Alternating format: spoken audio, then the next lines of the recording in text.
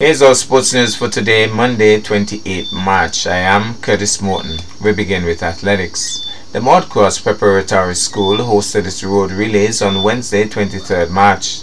The juniors completed the course through Ramsbury, utilizing 4 baton stations in short bursts, while the seniors did a complete lap before passing off the baton. The parents and other family members were out in their numbers, and it was indeed an exciting event.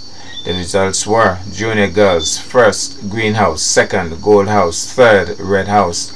Junior boys, 1st, Green House, 2nd, Red House, 3rd, Gold House. Senior girls, 1st, Gold House, 2nd, Red House, 3rd, Green House. And for the senior boys, 1st, Gold House, 2nd, Green House, 3rd, Red House. The points going into sports day from the fun races held at the school: Gold House 329 points, Green House 320 points, Red House 293 points. The school will hold its sports meet on Tuesday, that's tomorrow, Tuesday the 29th March, at the Nevis Athletic Stadium. Now to cricket. Sunday 28th March saw real exciting cricket action at the VOJN playing field. After witnessing an exciting game in the 2nd Division finals in the Harvey Stapleton T20 tournament, the sizable crowd sat down to witness the Grand Division 1 finals between Highlights 1 and Empire. Empire won the toss and elected to bat first. They amassed a healthy 156 for 7 from their 20 overs, with Javier Libert leading the way with an elegantly composed 59. He was well supported by Rakesh Submarine, who smashed a 48. Highlights 1 was struggling at one point, and Empire seemed to have the game wrapped up. Enter Tijari Clark, and he played arguably the innings of the tournament, just missing out on a deserved century. He smashed the Empire bowling to all parts of the ground, hitting 6 maximums in the process. When he got out, there was a glimmer of hope for the Empire team, but Highlights managed to cross the line in the 20th over. Sunrise scores: Empire 156 for 7 from 20 overs, Javier Libert 59, Rakesh 48, Adrian Williams 2 for 24, Jeremiah Louis 2 for 26, Tijari Clark 2 for 34, Tyler Nisbet 1 for 18. Highlights 1, 160 for 6 in 19.1 overs, Tijari Clark 87 with 8 fours and 6 sixes, Jamal Hamilton 17, Patrice Nisbet 16. T1 Prentice bagged 2 for 21, Nelson Boland 2 for 24, Ryan Solomon 2 for 28. The man of the match, Tijari Clark. And in some really good news, West Indies fans waited with bated breaths. The 3rd and final Apex Test match between West Indies and England, played in Grenada, had already taken too many twists and turns for the faint-hearted. England had pulled back into the game after initially being precariously placed on 114 for 9. 2 tailenders in Mahmood and Leash made a mockery of the Windies bowling and brought them to a more respectable 204 all out. West Indies in their turn at crease also depended on the lower half of the batting, led magnificently by Da Silva, to secure a lead of 93 runs. England was once again precariously positioned at the end of day 3 on 103 for 8, with Mayers running riot through their top order.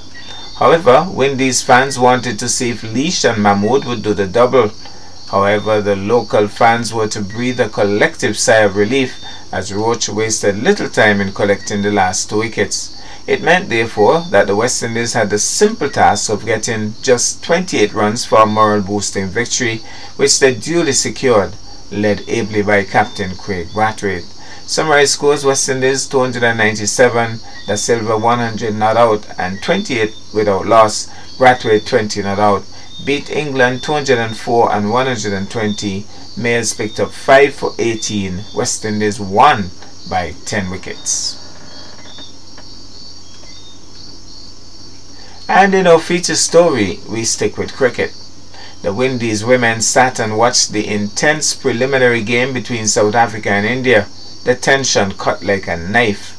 Their future in the ongoing World Cup rested totally on this game. To be more specific, South Africa had to win in order for them to progress. The game was dicily placed as India had amassed a challenging total of 274 in their 50 overs.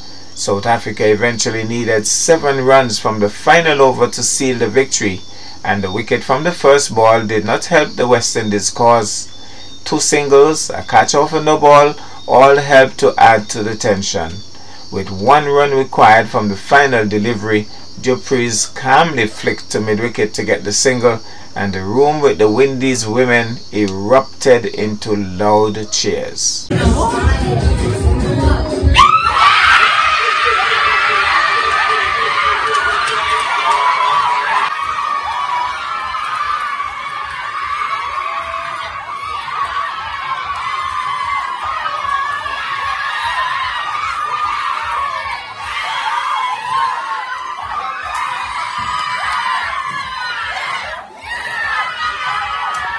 So the semi-finals are now set.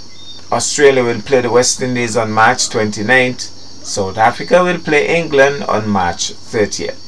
Let's hear from Coach Courtney Walsh. Coach, morning after secured us in semi-final quality at the ICC Women's Cricket World Cup.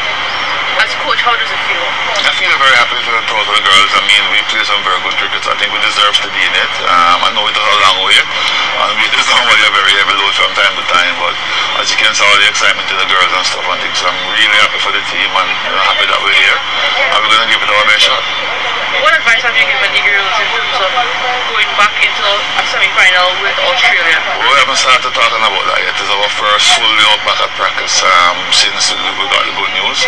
So, you know, we'll be having those discussions over the next couple of days before the semi-finals against Australia, and to get everybody up to speed and in the best frame of mind and shape.